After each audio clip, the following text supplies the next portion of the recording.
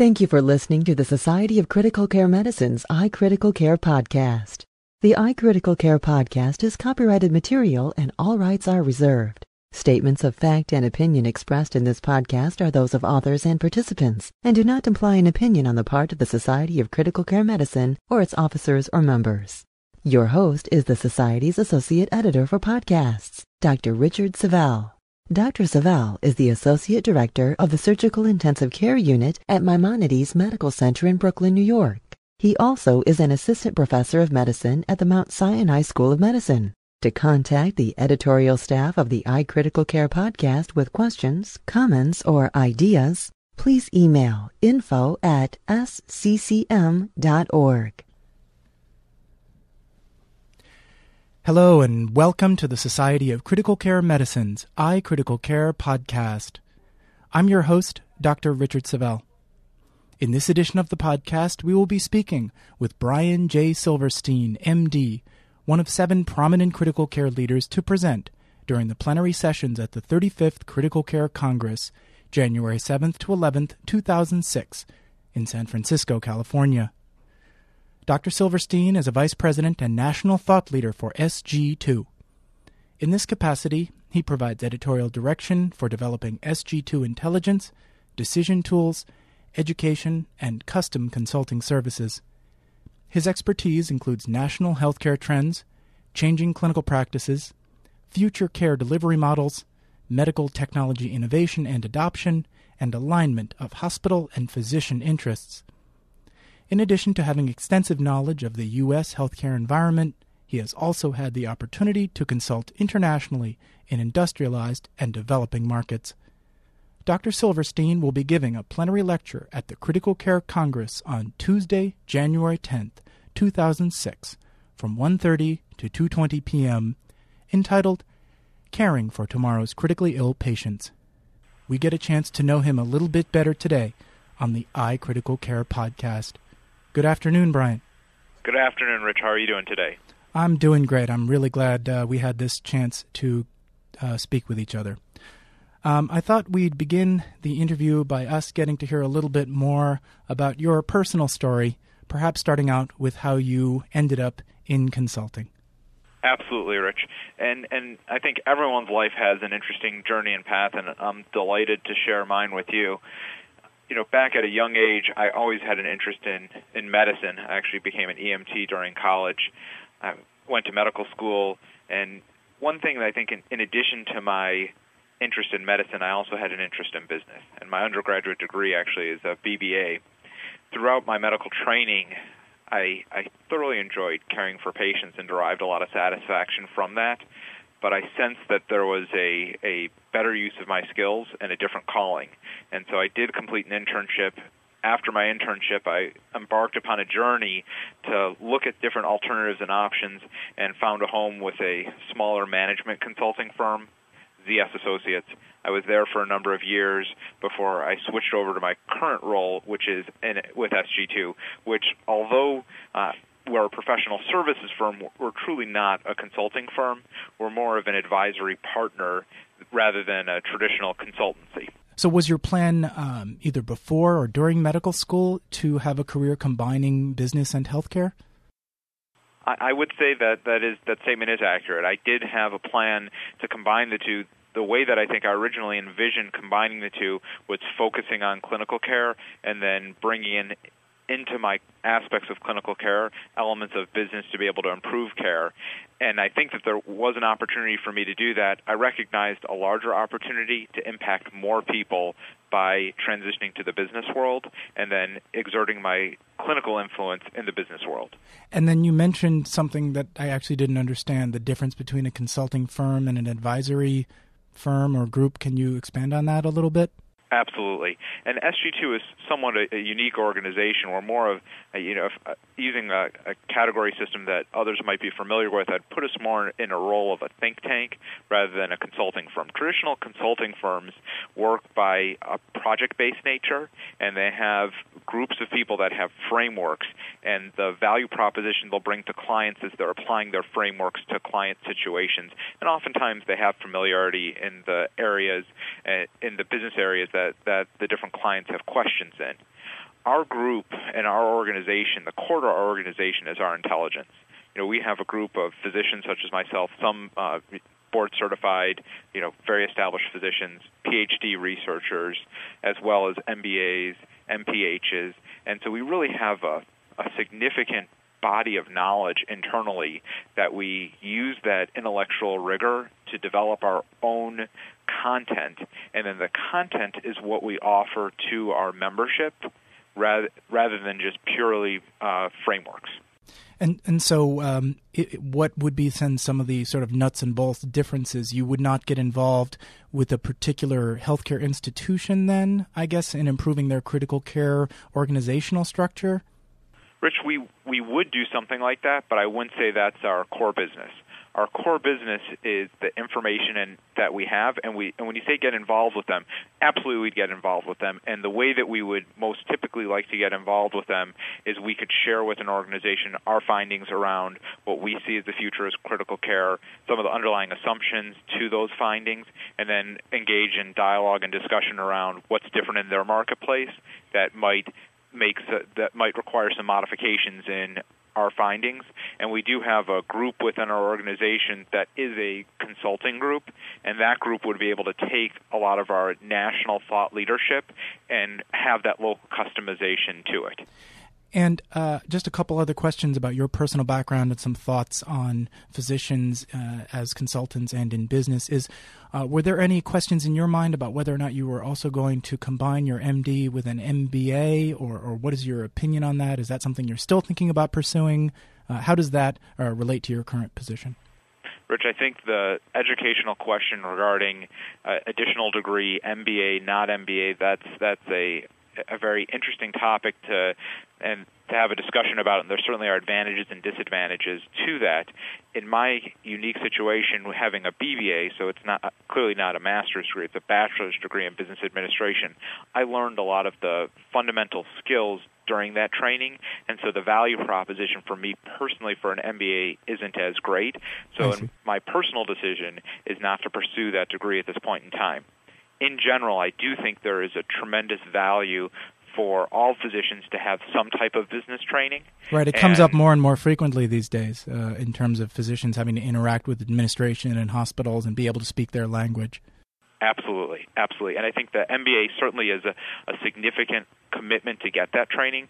There are simpler ways that clearly don't offer as much rigor associated with it, where still a physician can learn a little bit more about the business world. And can you also share with us a little bit, again in a nuts and bolts fashion, what are some typical days for you like? Do you do a lot of travel as part of your particular job, or can you tell us more about that? Absolutely, Rich. So I'm sure when asked this question, the standard response is there is no typical day, and that would be true for myself as well. I can give you some examples of things that I do in the course of business. The most common thing that I do is give different types of presentations and discussions throughout the country, so it does involve a significant amount of travel, primarily to hospitals and healthcare systems, but also to state associations and to some medical device companies, manufacturers, investment firms, pretty much anyone involved in healthcare. And I'll share with them, depending upon what area they're trying to get involved in or interested in learning more about, our future vision and perspective regarding that clinical area. And you were saying, or I was reading in your bio, that you've been with your current company, Sg2, for quite some time now. And what are some of the other areas other than critical care that you focus in on this particular company? Or is critical care your focus with them? Our organization, so Sg2, focuses on all of clinical care, clearly of which critical care is a critical component of. My specific role, I cover all of the areas. As a cross-functional individual, we have content-specific teams, for example, in cardiology, surgery, orthopedics, neurosciences, etc. And each of those teams is led by either an MD or a PhD that will have a research team associated with that team to develop the content. In addition to the clinical teams, we also have functional teams such as care delivery, lab, and facilities, and things of that nature. Okay. I was going to take the next section of the interview and have a discussion with you about critical care from the perspective of a consultant, and I apologize if I'm using the term consultant inappropriately, but that was the best word I could come up with. But certainly, is that the right term to use? Are you a consultant? Rich, I guess it depends on how you want to define the term consultant, and I think that consultant, as far as someone who advises, absolutely that's something that we are. I think of myself as a thought leader and an advisor, right? An advisor, and that's truly, I think, where the core of it. To elaborate on the earlier question, what I do in addition to my speaking, I interact with the different teams to have discussions about the types of research agendas I think we should pursue. I review the content material that they develop, and then we have members, and so our members will call with questions, and oftentimes I'll engage in dialogue and discussion with our members regarding their questions. And along those lines, again, from reading about you, you seem to have a perspective above it all, seeing how multiple institutions attack the same problems. And I was wondering if you could share with the members of SCCM some of your perspectives, having seen how multiple institutions grapple with similar problems. And again, as you and I discussed previously, are there some common themes that you've seen throughout organizations, or perhaps specific issues that you've seen more in large hospitals versus small hospitals? Perhaps share with us some of your unique perspective on that. Absolutely, Rich. And I think anyone who's a physician is familiar with the fact that different institutions do it differently. You went to medical school in one place, did your residence training in perhaps a second location, and then did a fellowship perhaps in a third location. And even within a training program, maybe you visited different sites. And so I think people in general, physicians in general, do inherently understand that difference. Going through my training, I don't think I had as deep of an understanding of the variants as I do now. Having visited hundreds of different hospitals and just seeing truly the amount of different ways the same problem can be approached and the different systems that are in place, it's astounding. And at the same time, there are commonalities that do exist throughout different types of organizations, and it's something that as you see more and more variation, then you begin to develop segments, and so you can then classify different hospitals or entities into these different segments.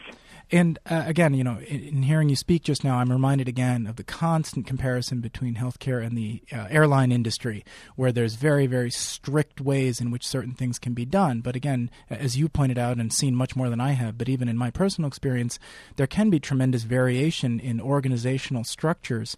And have you seen ways that you think that are genuinely better than others? And how about some of the challenges of trying to get institutions to change, which I would imagine is a huge part of your life? Rich, I think you've probably hit one of the key questions, which was the second question they asked, which is getting institutions to change. And that really, I think, is some of the essence of what we try and do at SG2, which is throughout seeing a lot of the different variation, there certainly are elements that are good and bad. And part of the challenge in getting institutions to change is having a future vision. And if you just, for example, were to do a survey and come up with quote-unquote best practices, by the time you're able to take those best practices and propagate them throughout clinical care, getting that energy for change that's required, those best practices are outdated. And so what we try and focus on, instead of best practices, are leading practices. So what do we see that maybe it is important today, maybe it's not important today, but it's going to be important tomorrow? And then how can we work with the clinical leadership as well as the administrative leadership at different facilities to understand of those leading practices, which ones are going to be the ones that are important for that market, that institution, that are really going to make that difference? And so I guess from what you're saying is there isn't a right answer. And again, it's part of the individualization of healthcare that what's right for this institution may not be right for another institution, but there clearly is a best way for that particular institution, or better than what their current situation is?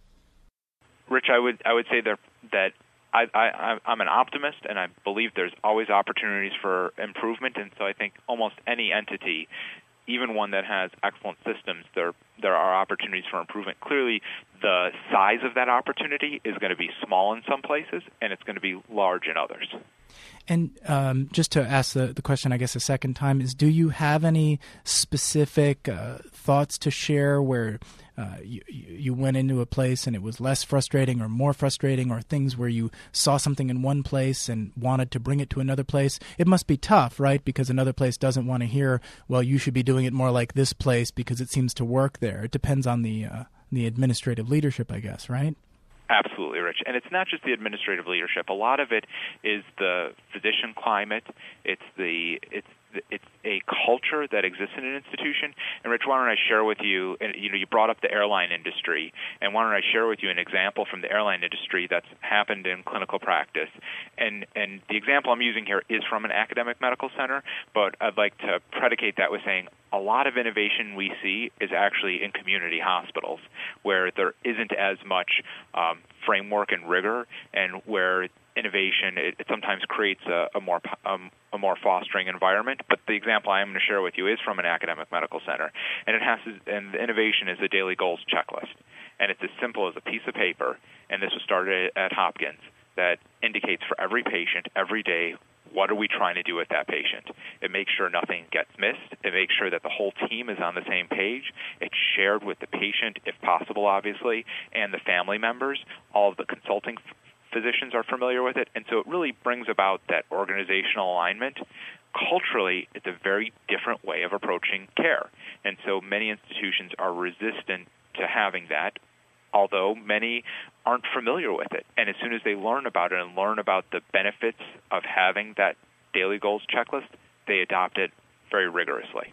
What are some of the, or perhaps even an example that you've learned through your experience to help ease change in institutions? I know in my personal experience, things like getting ARDSNet implemented, getting the Surviving Sepsis campaign implemented, and again, where you're trying to implement evidence-based medicine versus experience-based medicine can often be a great challenge. Rich, I think you highlighted a big divide, the evidence versus experience, and that's typically where when there's a process that's being implemented that is contentious, then that's the divide. It's, in my experience, this is what I've seen. Well, and here's what we're looking at evidence. Here's what this sees, and I think the daily goals checklist. Part of the reason why I brought that up into airlines, that's taken from the airline industry. And the airline industry, they have checklists, and they go through these and checklists, and these checklists enable to make sure that things don't get. There's not mistakes that are made and things don't get overlooked. How do you do that in a clinical arena? I think the key thing is involving physicians, because there's no way to underestimate the value that physicians bring to patient care and the value that physicians can bring to administration. I often view the challenge as a translation challenge. And so there's different languages that people are speaking, and people are coming sometimes from different perspectives. And so one thing that I try and do is when I'm talking to a clinical audience, explain to them the benefits of a process in a language that they can understand. And when I'm talking to an administrative audience, explain to them the physician's perspective so they could understand a way to be able to bring ideas to the table that are going to be more likely to be well received. And there's that's one of your gifts, is to be able to go back and forth between those two worlds. That's often a tremendous challenge for physicians, as we're all learning. It really is, and it's so incredibly gratifying for me, especially on a large scale or even on a small scale basis, to be involved in a project or be involved with a member and be able to have there be some ideas that the physicians have, but they're just having a hard time articulating it to the administrative team, or the administrative team wants to do something different. They're having some challenges with the physician team, and being able to bring those groups together. And it's something that in clinical care in general, there's not enough collaboration. And there's one specialty in clinical care that has figured that out, and that specialty really has transformed their care in the past 20 years, and I view them as a goal that every clinical specialty should have a viewpoint as far as we want to achieve this objective. And I guess I misunderstood you. Were you saying who had changed in the last 20 years? I'm not sure I understood that. I didn't give the answer. It's the anesthesiologist. Oh, okay. And so the close cousin of the critical care specialist. And the anesthesiologist, if you remember anesthesiology, 20 years ago, the risk of death due to anesthesia was 1 in 5,000. And now that same risk is 1 in 200,000 to 1 in 300,000. And if you look at how did the anesthesiologists do it, what did they do? Well, some of the things they did were process. And so they came up with different ways that they would do things that all were going to be the same. Some were technology, such as end-tidal CO2 monitors. But the net result is surgery is a lot safer. Not only is that a better value proposition for the anesthesiologist because there's going to be more surgery because people are going to want to have surgery because it's less likely you're going to die, they feel better about it. You're able to do a better job at your clinical care, and it's amazing how that has actually resulted in their malpractice premiums are actually less.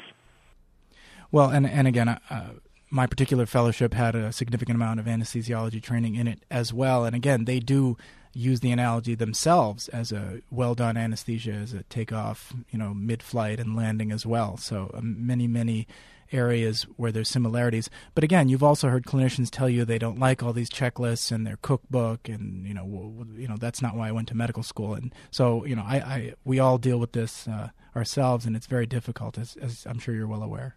Absolutely, Rich. And part of the way I look at this, too, is taking a viewpoint from the manufacturing industry. And Dell Computers is I think, a great example here.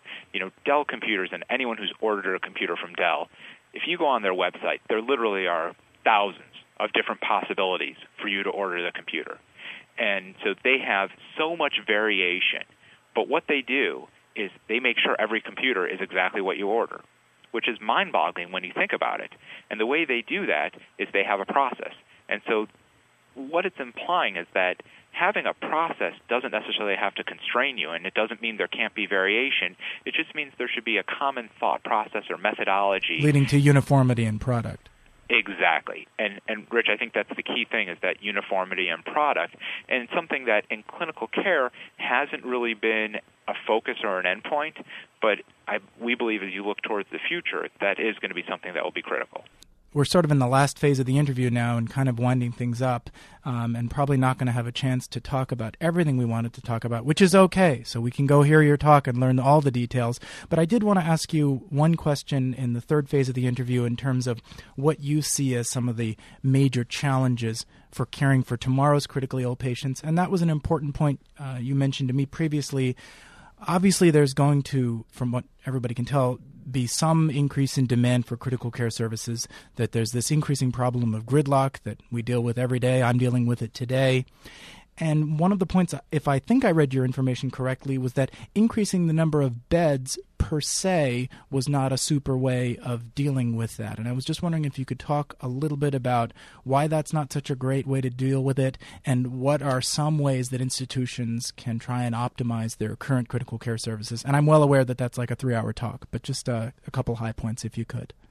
Absolutely, Rich. And before anyone decides to show up at the talk and throw eggs at me for saying that adding beds isn't a good idea, then I think we should put that into context. And there's no doubt that the population is aging. That's obvious. But when you look just at the aging population, it only gives you part of the picture. You also have to look at how disease and care is changing. And there's no doubt as well that disease is becoming more significant, and that the type of care you're giving is more intense, which has resulted in many areas this gridlock that you bring up, that we don't have enough critical care beds. And so the knee-jerk reaction when we don't have enough critical care beds is we need to build more beds. And at $1 million a bed, that's an expensive solution. Albeit it is a solution, it's an expensive solution. What we found, looking at different hospitals and institutions, is by doing things in a different way, you can create capacity. For example, there's an institution that we were working with, and they had the gridlock situation. And what we discovered, actually, is that they, A, didn't have enough telemetry beds, and B, there wasn't a level of trust on the floors with the floor nursing. And so consequently, if a physician had a patient that they felt was a marginal patient, immediately they'd want that patient to be in a critical care unit and to get a more intensive monitoring, where if the floor nursing was better, that wouldn't have been required. And so building a bed is a solution, but it's not actually getting at the root of the problem. So again, bringing the care to the patient, rapid response teams, a lot of these novel critical care solutions, right? Absolutely. And I think that there's, in addition to that, there's other technologies, clinical practices, ways of looking at care differently that will ultimately temper a lot of the demand, especially remote patient monitoring, different types of testing, as well as different ways of doing surgery. Let me give you an example. If you're doing an open surgical procedure, someone's going to end up, and if it's an abdominal procedure, they're going to end up in a critical care unit. If all of a sudden you can do that procedure in a less invasive manner, and not less invasive from a marketing, I'm going to make a smaller incision, but truly you're going to take an endovascular approach, etc. So now all of a sudden that patient doesn't require critical care monitoring. We've been speaking with Brian J. Silverstein, a Vice President and National Thought Leader for Sg2. And I just want to say personally, Brian, I really had a great time today. I'm definitely going to go to your talk, and I'm truly glad I had an opportunity to speak with you today. Thank you so very, very much. Thank you, Rich. I really appreciate that endorsement, and I'm honored that the SCCM has invited me to come and share some of our research and thoughts with this very esteemed group, and I'm really looking forward to it. We'll see you in San Francisco. Thanks again. Absolutely. This concludes our podcast. Don't miss Dr. Silverstein's plenary speech on Tuesday, January 10th, 2006, from 1:30 to 2:20 p.m., entitled Caring for Tomorrow's Critically Ill Patients during the 35th Critical Care Congress in San Francisco, California. Look for future podcasts featuring a wide variety of information important to critical care practitioners, including interviews with authors and discussions with other prominent members of the critical care community. Please check out the podcast website at www.sccm.org/podcast. Thanks again for listening. Registration is open for SCCM's 35th Critical Care Congress. Please note the date and location change to January 7th through 11th, 2006 at the San Francisco Moscone West Convention Center. Learn innovative treatments in critical care, as well as fundamental business practices to improve your ICU environment, all developed by a multi-professional team of critical care experts. Register today by speaking with a SCCM customer service representative at 1-847-827-6888 or visit www.sccm.org. Don't miss out on this unsurpassed educational opportunity in beautiful San Francisco, California.